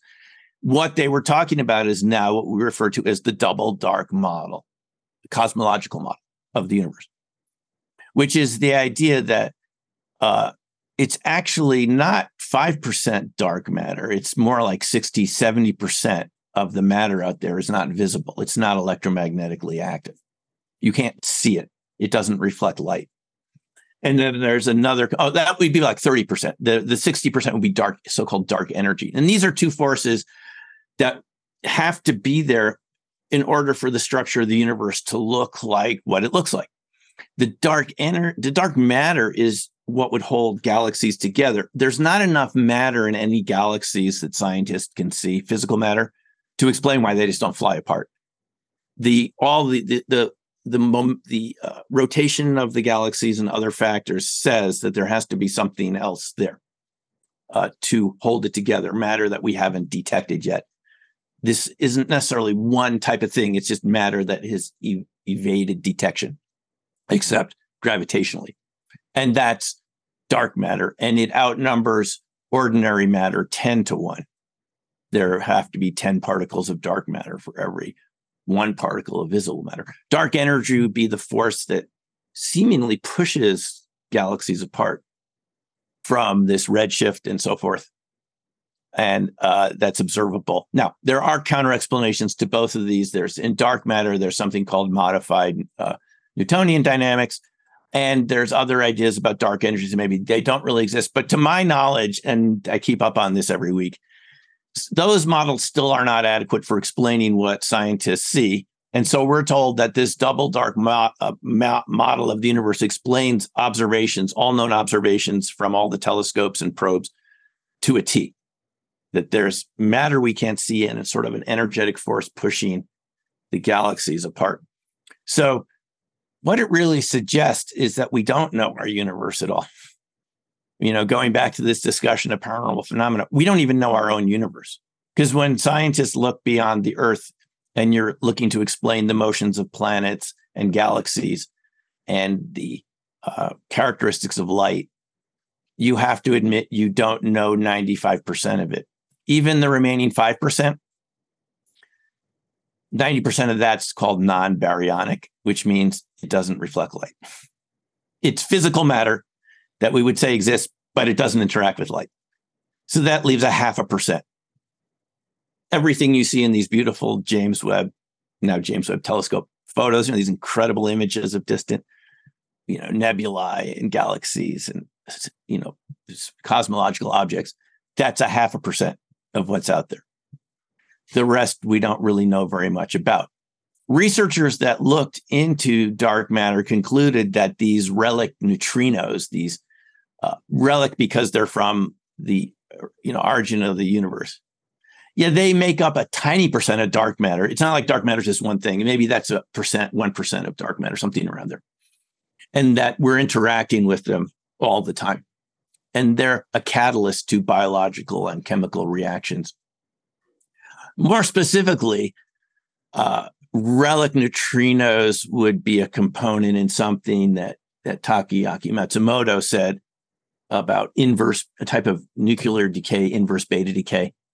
There's a beta decay, which is losing. It's a type of where you start losing particles from the atom. And there's an inverse type of beta decay where neutrinos become involved. We don't get too complex about it. But the net effect of this is if you have this inverse beta decay, which dark matter would seem to promote. And we know this from these experiments. If you actually close windows where these cold fusion reactors are operating in, you need to move them around the room every couple of days because they seem to use up the relic neutrinos that are around, something like that. Alexander Parkhomov, a Russian scientist, did extensive research with this home-built telescope that he found all these variations in biological and chemical processes based on time of year, things that we were taught in chemistry and physics classes should be constant, like radioactive decay. He found variation based on the position of the Earth relative to the Milky Way, relative to the local group and so forth, which suggested a cosmological component. And he's a former, classified aviation expert, formerly Soviet Union that turned to cold fusion, which should tell us something right there. And he created this home-built reactor with this surplus Soviet equipment. Anyway, it's people like that determined there was some sort of cosmological effects on life on Earth. And so the reason I suggest that this has something to do with Bigfoot is, first of all, if most of the matter is invisible in the universe, why do we assume we could see everything even here on Earth? I know that's kind of a leap and maybe even kind of scary to think about. But if it's 99.5% invisible out there, what about right here? And this is what witnesses, I don't need to stretch this at all. I just spoke to a witness up in Montana at the Kalispell conference, the Montana Mystery Con, just 2 months ago, who told me this was the first conference this person had ever been to in their entire life. And I asked them why. And they said they had seen, as a teenager on their grandparents' property in north of Missoula, they had literally, the dog had seen it first and was pointing at it, a small Sasquatch type creature literally wink out in front of their eyes as it didn't move. It just pixelated, as she's put it, digitized. And I've heard this from other researchers and witnesses. It's there, and you just see it sort of turn into kind of a shimmery effect, like the predator effect. Again, Harrison, you mentioned Knapp and Carol Keller's book, Hunt for the Skinwalker. Several episodes in that book where the rancher saw what you could only describe as a sort of semi-transparent or mostly transparent creature moving along. There was that case where it moves along in the river and the person's driving along and the guy comes out to visit and something comes out from the tree line and knocks him down on the ground. They saw it and it runs back to the tree line. Things like, well, here I'm just up at a conference. Someone says, I just decided to come to a Bigfoot first time in my life. And I had this experience. This is what you see in A Flash of Beauty, Paranormal Bigfoot. Yeah.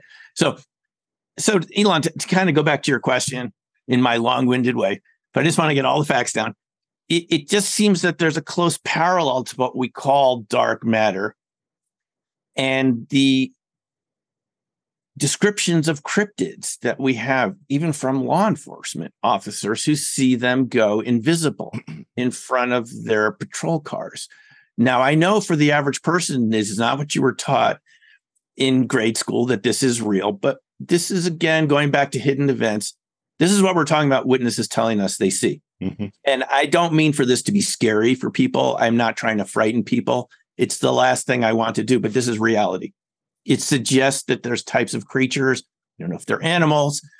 Some of them, Bigfoot seems awfully human, that have an invisibility cloaking factor. And I think we could see why we wouldn't hear about this. This is probably has national security implications, which is probably one of the reasons why OSAP was out at Skinwalker to begin with, right? Is that they realized, like we've been talking about here, that UFOs have other aspects to them. They're not just, metal ships hovering in the sky.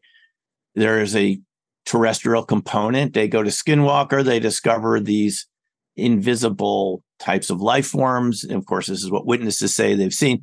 Going back to your point, Harrison, it's sort of this gradual evolution, even for people that study this, to accept this. But I think that the evidence is quite clear. Is when you go out of your home, there can be these cryptids around everywhere except pretty much urban areas, but they've been seen there too.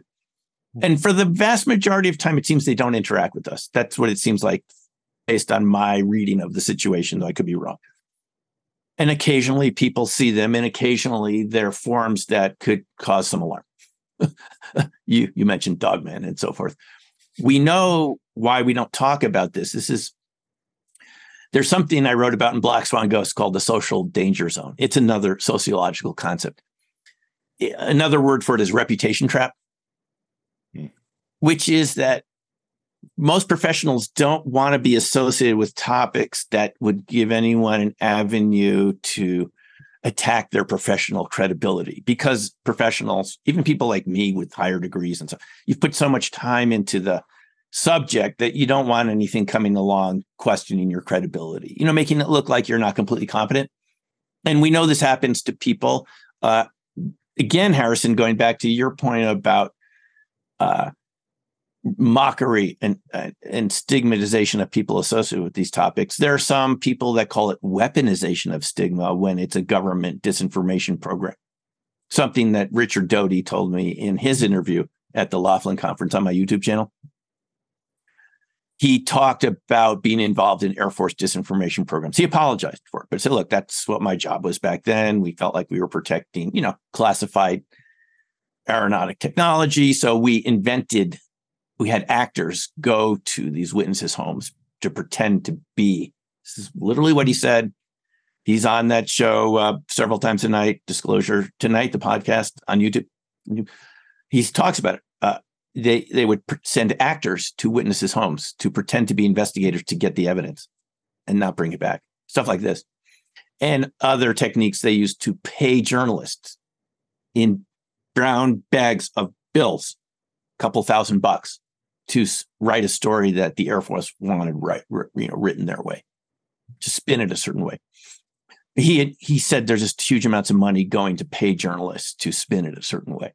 This is going back to what we were talking about at the beginning of the show. So in any case, I think the data shows us that that dark matter may not just be something, and I've done some research in this. There was this idea that it's like, if you look at, like you were talking about CERN, it's like something far away out there in the solar system. Maybe there's one particle for every million particles. Don't worry about it. But the more research I did into dark matter and dark energy, by the way, I started reading that this is before I knew about Parkhomov or even Matsumoto. I've started reading articles in New Scientist. They said, no, actually, it's on Earth. There's some of it here. Maybe it's negligible. Kind of this creeping thing, Harrison, that you're talking about, kind of gradual contagion of ideas. This is what it would be referred to in social science, as kind of a contagion, a slow creep of ideas.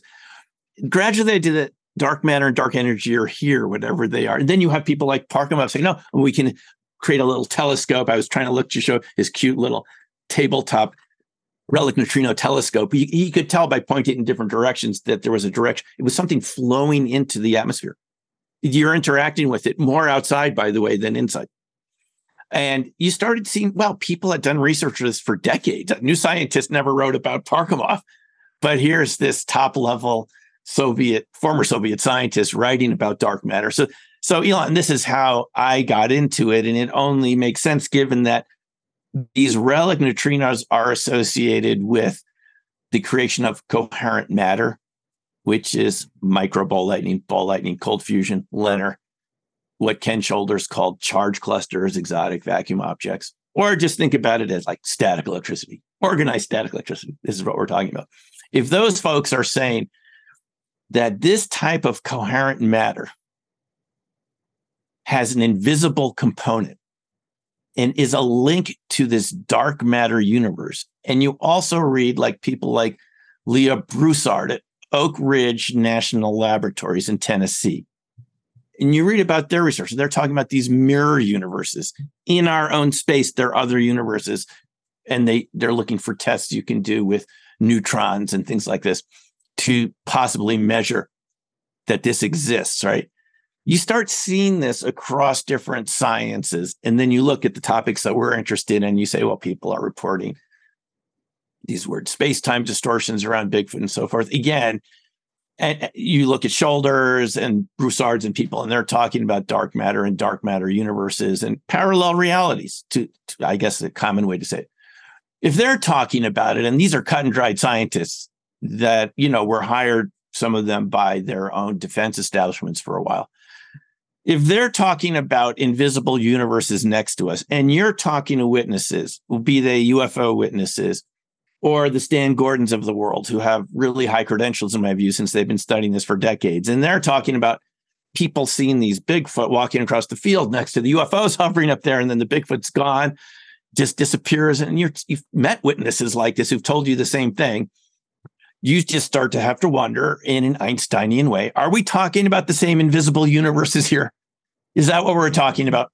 That these invisible universes have their own invisible denizens who show up here sometimes and we call them cryptids? It's just a kind of open question for me. Again, I'm happy to entertain other explanation, guys, if you think there's a simpler explanation. But for me, with the weight of the evidence and researchers who've been looking at this for decades suggest we're dealing with the same invisible universe. I mean, Ramirez calls it stealth plasmas. Shoulders calls it black ball lightning. He said he would see his charge clusters in the lab-produced ball lightning. He has these photos where you see it doing its spiral type thing. They move in these spiral shapes through the air.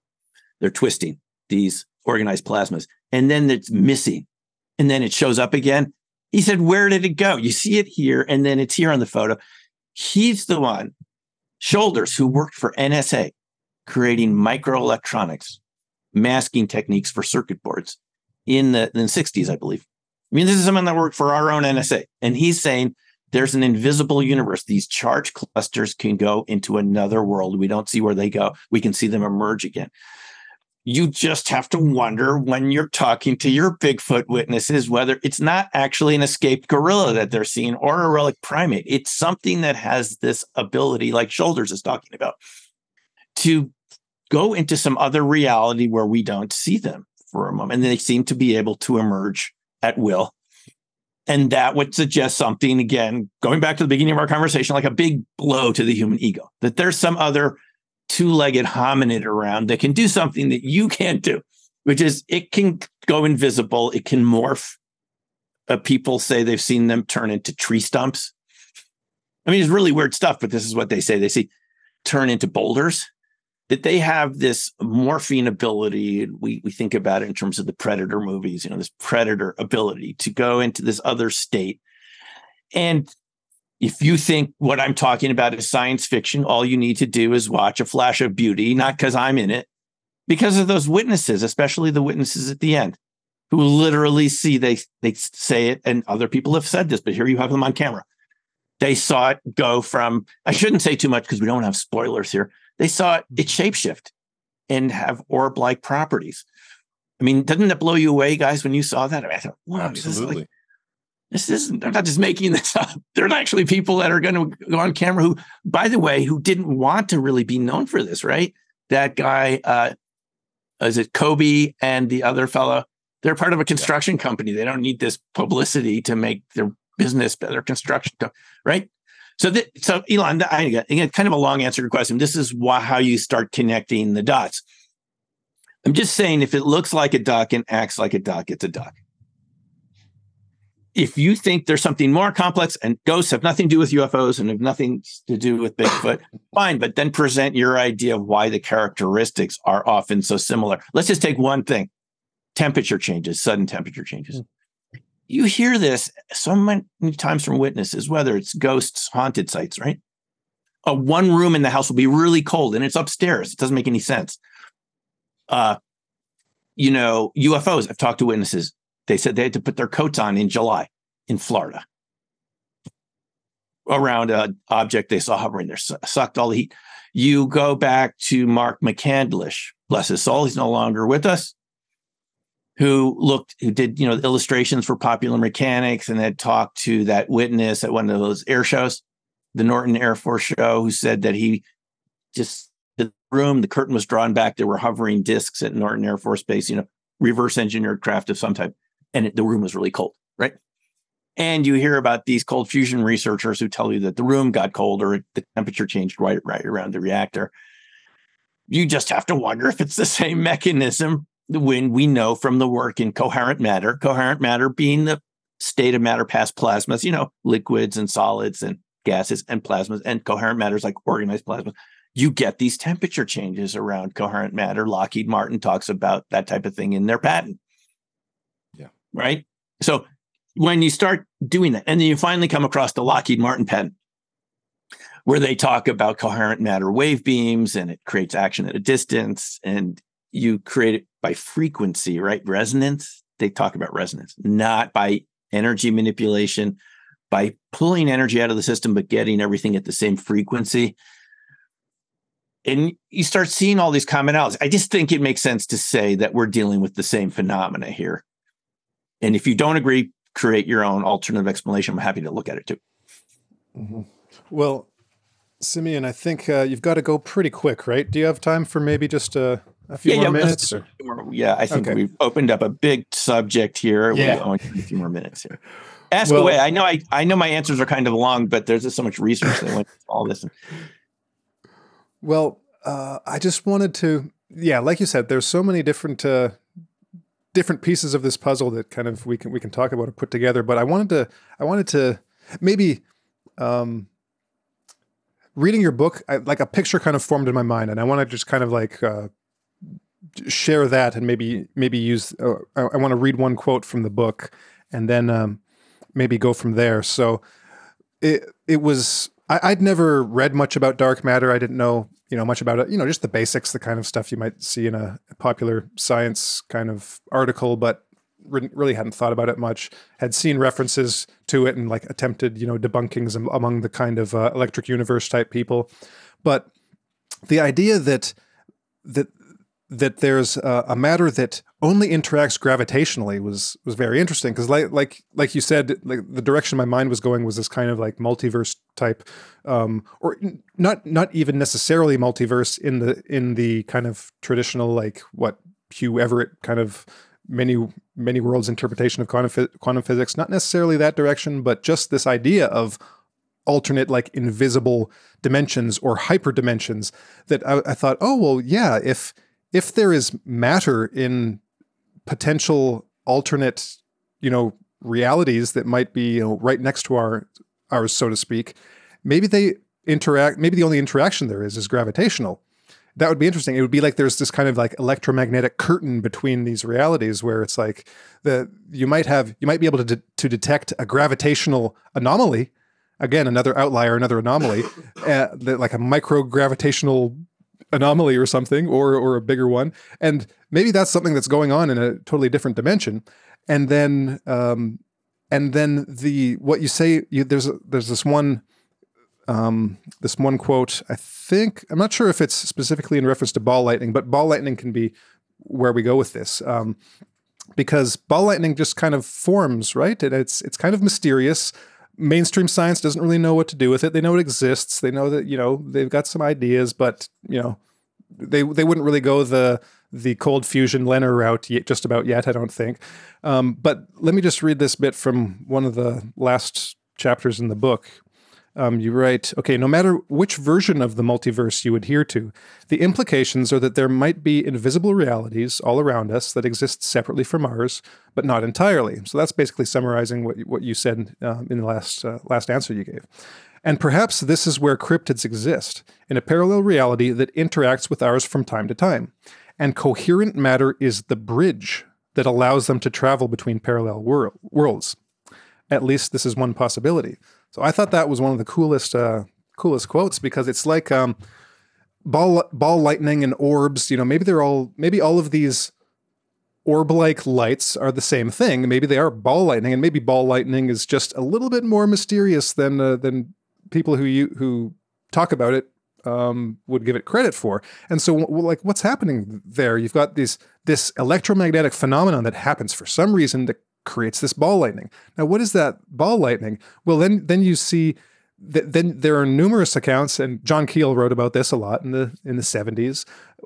He was of the opinion that at various times that UFOs were just the light, because you have the light, and then it forms into something. Like he thought that it was just a light, and that kind of put people in a hypnotic trance, and they kind of like half hallucinated the UFO, which there might be something to that, but it might also be that was the form or the bridge that it used to like enter into on the other side of our half of the electromagnetic curtain, and then using that coherent matter, it's like have some kind of control over it to then be able to say, okay, now construct this form, construct this body, like use this this primal matter, this primal electromagnetic matter that's in this ball, to then take this form, and it can take the shape of a UFO, depending on what's going on. It can take the shape of a biological life form, and that maybe that is one of the kind of reasons why it's so weird. Well, this kind of gets into another topic, is that I think that part of the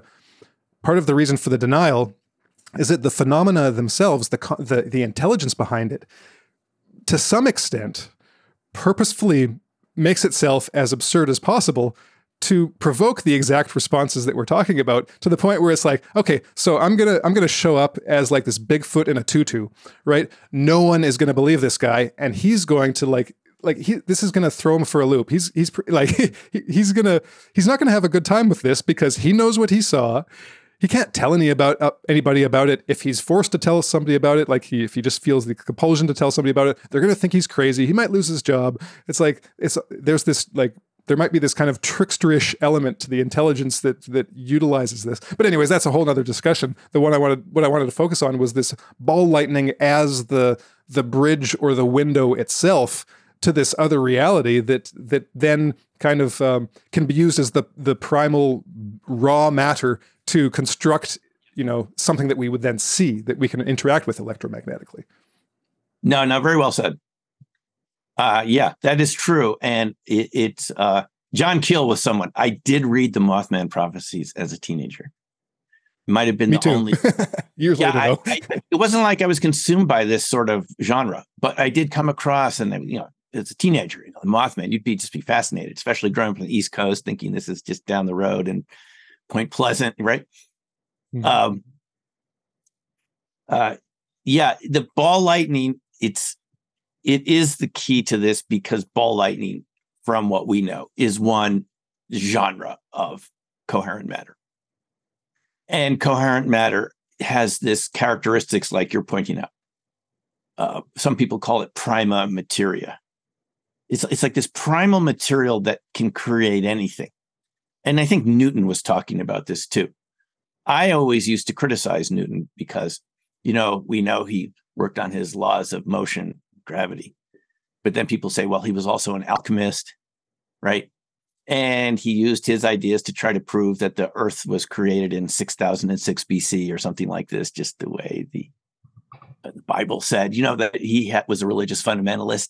So you could kind of use these things to kind of criticize him and point out that science has this dual nature. But it turns out that Newton was right. There is a type of alchemical process that can come out of coherent matter. And all you need for that coherent matter is coherency. The particles, rather than being like we see around us, all with unique temperatures and frequencies, being the metals that they are, to do the things that they do, they all sort of give their individuality up as if they're in some sort of communist collective, and all march to the tune of the exact drummer, not to their own drummer, like we've been brought up in the US, but they're all the same, by subtracting energy out of the system. There are a lot of ways to create coherent matter. The way it works in ball lightning is there just has to be this huge gradient of energy, whether it's from lightning or even tectonic pressure can create ball lightning. It can be created in the lab, as Tesla did, using a pulse discharge device, pulse discharge generator, to slam the electrons into one another through a wire, more than the wire could take, and they just have to bunch together. When they bunch together in a small space, they naturally become coherent. As we mentioned before, the inverse beta decay relative neutrinos also creates monochromatic cold neutrinos, the material for coherent matter. So it's basically just imagining like a flock of birds. In the Lockheed Martin patent, they said the classical analogy would be murmurations of birds. You've ever seen birds that look like one flock? You don't see any individuality. They're all kind of like in a wave pattern, or schools of fish. That's essentially the analogy for coherent matter, is when you get matter to operate like that. It can get this coherency. It was actually discovered down the road here at NIST, National Institute for Standards and Technology, in their University of Colorado branch. It's called Bose-Einstein condensate. Satyendra Bose wrote to Einstein in the 1920s, said, your ideas about quantum photoelectric effect and quantum mechanics suggest that when you cool matter to near absolute zero, the particles should act like one wave. They lose their individuality. Einstein said, hey, you're right. But they couldn't prove it back then. They didn't have the equipment. But here, at NIST, they were able to, I think, rubidium atoms, cool them to near absolute zero. They become like a wave. But the big news is, and other scientists have known this for a long time, you don't need absolute zero to create coherent matter. And that's exactly what Lockheed's telling us in their patent. Coherent matter wave beams. Look it up. on any of those programs that show you patterns online. And if you read through that, they say, no, we can create lasers with ordinary particles. We can do it with fermionic particles, particles that normally don't adhere, like electrons. We can create things, they don't call it this, not lasers, but basers. Bosonic coherent matter. Laser stands for, was it light amplified stimulated emissions? Before lasers were what? Masers. Lasers came out of masers are with microwaves. You can create coherent microwave radiation. Where do you see this? You see this on planets. There's a beautiful photo in Wikipedia, I believe, of, is it Saturn or Jupiter, of these cool light forms that look like an aurora over the poles of that planet. If you look for masers, you can find astronomical masers. These are all natural phenomena. They exist in nature and they can be recreated in a lab. And the principle behind this, which makes it so simple, beyond a certain distance, when you put particles together, there is an attractive force that binds the particles together. And as they get bound together with this very strong electromagnetic force, which again, Matsumoto wrote about, this is why his collected papers were called Steps to the Discovery of Electronuclear Collapse. Think black holes, but not gravity, electromagnetic collapses. Beyond a certain point, these particles will cohere in many different ways. And this idea, and I just discovered this a month ago, in this translation by André Koch Torres Assis, a Brazilian physicist who worked in plasma physics, who studied in UK and has worked recently in Germany. There was a physicist pre-Maxwell,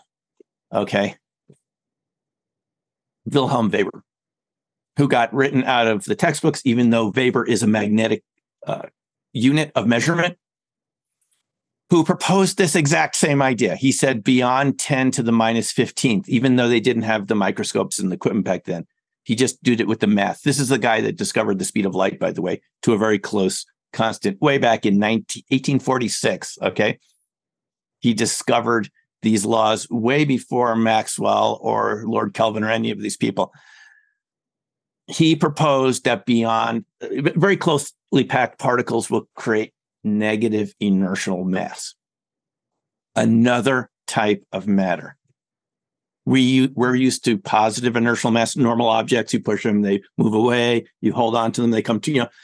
This is the exact opposite. And if you look up negative inertial mass, you find things like Alcubierre warp drives, strange types of matter, exotic physics, and all of these things we've been talking about during this show. And someone discovered it in 1846 using Newton's second law of motion. He just applied Newton's laws of motion, but what happens if it gets very close and you have these constants in there because there's a numerator and a denominator? All of a sudden you get these hugely attractive forces, which is exactly what Matsumoto is saying in his writings, that this is the basis of cold fusion. Ken Shoulders, Hal Puthoff's colleague for a time, works at SRI. He might have even had something to do with the remote viewing program, but I couldn't see that directly. He said beyond 10 to the minus 10th meters, power minus 10th, you get these strongly attractive forces, and other people working in this area of condensed matter physics have said the same thing, is you get other states of matter when the particles are really close together. And all you and I were taught about in high school was repulsion of like charges, right? Like charges repulse, opposite charges attract. Not true. Going back to 1846, Weber, who worked with Gauss, we're all familiar with Friedrich Gauss. Gauss and Weber worked together and invented, with these ideas, the telegraph. The freaking telegraph, Gauss and Weber. But guess what? There was a competition between the UK and the continent over scientific patents. There was always this competition between Britain and the continent, right? The people who invented the telegraph in Britain, or is it called the UK then, wanted the patents, and they didn't want Gauss and Weber getting the patents, who had discovered the telegraph 25 years before. And they literally did everything they could to write them out of the history books. And we lost this attractive force, which leads to what we now call superconductivity. It's just amazing that someone thought of this over 170 years ago. The basis for superconductivity and electromagnetic collapse, the same idea that cold fusion researchers talk about now, and you've had people like Shoulders and Matsumoto and others. So to go back to your comment about this, it is a strange type of matter. You read that little quote from the book. It was the Ukrainian company Proton 21. In their, I believe it's Adamenko and Vysotsky, two researchers from Kiev, which we now hear about all the time due to the conflict there that's going on. They said that they had discovered a type of matter, and I'm just going back to your comments about it, that could absorb other types of matter completely. They didn't even know what they invented. This type of condensed matter, we're talking when you get particles for whatever way, through pressure, through some sort of a palladium lattice where you can confine the hydrogen atoms. I mean, any sort of system that confines these particles in a small box, as it's called, will create this type of current matter. And Adamenko and Vysotsky in this interview they did, which you can find it from the Wayback Machine, describe a type of matter, which seems very like some of these UFO encounters with US and Soviet aircraft, where they would absorb the shells, like a type of matter that could just absorb anything. They said they didn't know what to call this, but it's like they invented a micro black hole. And don't worry, it's not like it's going to take over the universe. It has a very small event horizon, evaporates. That could absorb other types of matter completely is exactly what Shoulders talked about here working in the US. And what happens to Proton 21 Labs? It's bought by the Department of Energy and classified. It's moved to Oak Ridge National. First, it's moved to Fermi Labs in Illinois and then ends up in Oak Ridge. They move 100 employees from Ukraine. This is before the conflict with Russia that's going on right now. They move this company out of Ukraine and they buy it and take the website offline and classify it. And it's this type of condensed, collapsed matter that can absorb any other type of matter, generate ball lightning, orbs. So I think we can see where this is going on. And again, we're starting to speculate here, but I think given our discussion about UFOs in Congress over the past week or two and so forth, and what we talked about at the beginning of the show, and this is why it's so important, seems like the best scientific ideas, not only have they been suppressed for 170 years because of patent wars, because even people like Kelvin had egos and they wanted to be the one to invent the telegraph, that our own Department of Energy, the ones that are supporting Leah Broussard to do these research into parallel realities at Oak Ridge, where they're testing neutron decay rates and things like this, we haven't heard from her in a while either, for some strange reason, since the New Scientist started. We're waiting for the experiment. Here it is. Years are going by. We haven't heard.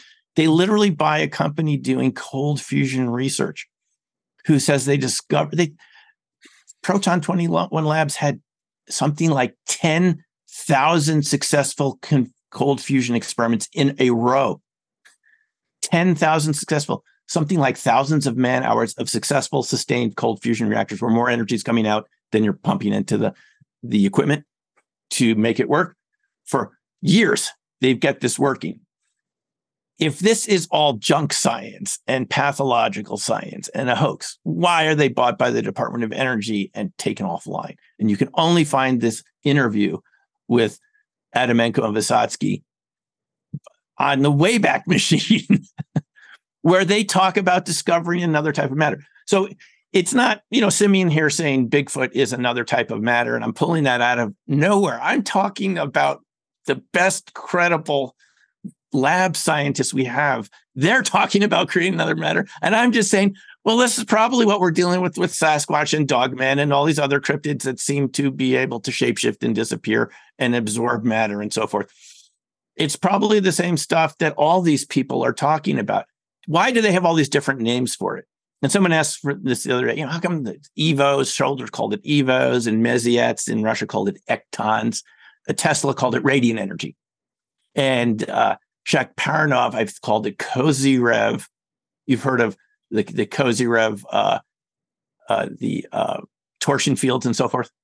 Yep. Kozyrev Dirac monopoles. This produces a very interesting type of magnetism called magnetic monopole, something that Paul Dirac, a great physicist that actually moved to this country, talked about. Why do they all call it? These people have all been working in compartmentalized isolation because it's either classified or they just didn't. It's kind of the theme of this interview today. For reasons of professional credibility or something, maybe they didn't talk about what they had discovered, and each person thought they had discovered it on their own, only to realize you had Shoulders here working on it, Matsumoto, and Parkhomov, and all these people in different countries researching the exact same thing. Basically, various forms, condensed forms of static electricity, kind of oversimplified a little bit, but that's sort of what we're talking about, that produces these types of current matter. And we find out that all the governments around the world want to weaponize this, and you even have Lockheed patents. And you find the characteristics of this technology is so similar to what we find around these cryptids and UFOs and ghosts. Again, I'm using, Harrison, I'm using their words to describe another type of matter. And you could only say that it exists not just for lab experiments. And this is what I'm suggesting in Dark Matter Monsters. Is that it's not just lab experiments. If we're figuring this out now in this wonderful conversation we're having, and these researchers on their own, in their own countries, are sort of discovering this coherent matter, I'm just coming along looking at the historical record and saying there's probably life forms, plasma life forms, condensed matter life forms that already do this from nature. We're just discovering what nature already has. They probably enjoy being invisible to us. You suggested from John Keel, maybe it's like a trickster, they can play with us. Maybe that's what it is. I'm just saying there's a third party out there, and it's not just ETs. It's something indigenous to the planet. I believe it is. Some people think Bigfoot's an alien or something. I think these are indigenous life forms that have been here the whole time. I think you can even find references to them in the Bibles, going back to Nephilim and Raphaim, these kind of giants and stuff. Ezekiel, there's a Hebrew word for electricity going back to the book of Ezekiel. We heard about Ezekiel's wheel. So the guess, just to summarize, I think we're rediscovering phenomena that have been around for a long time, and modern science gives it new names. And in our current political, global scene, there's classification and security considerations, but this is what nature creates. And if nature creates it, there's already life forms out there that exist alongside of us. And I think you could call that, they exist in a parallel reality. Yeah. Cool. Well, I think we'll end it there, Simeon. I mean, we should end. Yeah, there were a few other things I wanted to, I thought might be fun to bring up, but yeah, we'll do it another time. So, just really quick, maybe tell us where are the best places to find your work, maybe like websites, your YouTube channel, and is there any projects you're working on currently that people can look out for? Sure, thanks. Yeah, the first project I'm working on is to do a revised edition of Black Swan Ghosts. Over the years, I encountered UFO and NHI witnesses. I guess we'd say UAP and NHI now, instead of saying UFO and ET. Whatever they are, I just encountered these people, whether it was in the UK with the crop circles or through remote viewing. And I wrote this book called Black Swan Ghosts of all these different witnesses, fascinating people, just amazing cases in there. And since 2017, I've had more cases that should be in the book. So I'm doing a revised version of that'll come out next year, early next year. So that's my project number 2. You can look out for a revised version of Black Swan Ghosts with more incredible cases and people have handled these materials, stuff we've been talking about today, missile security guards at Minot and people that have seen these things in the military and so forth. My blog is newcrystalmind.com, and you can find links to all these books, Dark Matter Monsters. Dark Matter Monsters has its own website, darkmattermonsters.com. But if you go to newcrystalmind.com, you can find links to these books. I even just put up a link that you can download the ebook right from me if you prefer PDF to any of the other electronic formats. I set up a little store just to instantly download any of these books. Opening Minds, which, as you pointed out, was about RV and crop, resonance and crop circles and so forth. So you can go to New Crystal Mind. You can go to my YouTube channel. Just put my name in. I think that official title of the channel is Fractal Friend. And you can connect with me that way. I always like to have witnesses. I've done interviews with them, as you can see on the YouTube channel. That's always a lot of fun. And YouTube's just a great resource, I think, for those of us in these fields, because we can really, have a dialogue about this and do live streams. It's quite incredible. So that's the best ways, is newcrystalmind.com or my YouTube channel. I do have an RV class coming up, but that's an intermediate class for people.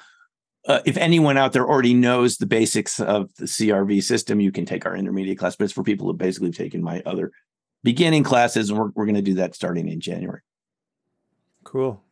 We might have to talk about some more like parapsychological stuff next time. So that'll sure, happy to. Yeah. All right. Well, thank you so much, Dr. Simeon Hein, author of Dark Matter, Monsters, Opening Minds, and others. So check him out. Watch his YouTube videos. I've got queued up the latest one you did with Stan Gordon, so I'll be watching that one next. But yeah, that was a good one, boy. Stan, tell the story. So it was great talking to you, Simeon. Thanks a lot, guys. I really enjoyed it. You. Thanks for everybody. We'll talk again talk sometime. Okay. Bye. All right. Take care. Take care. Bye.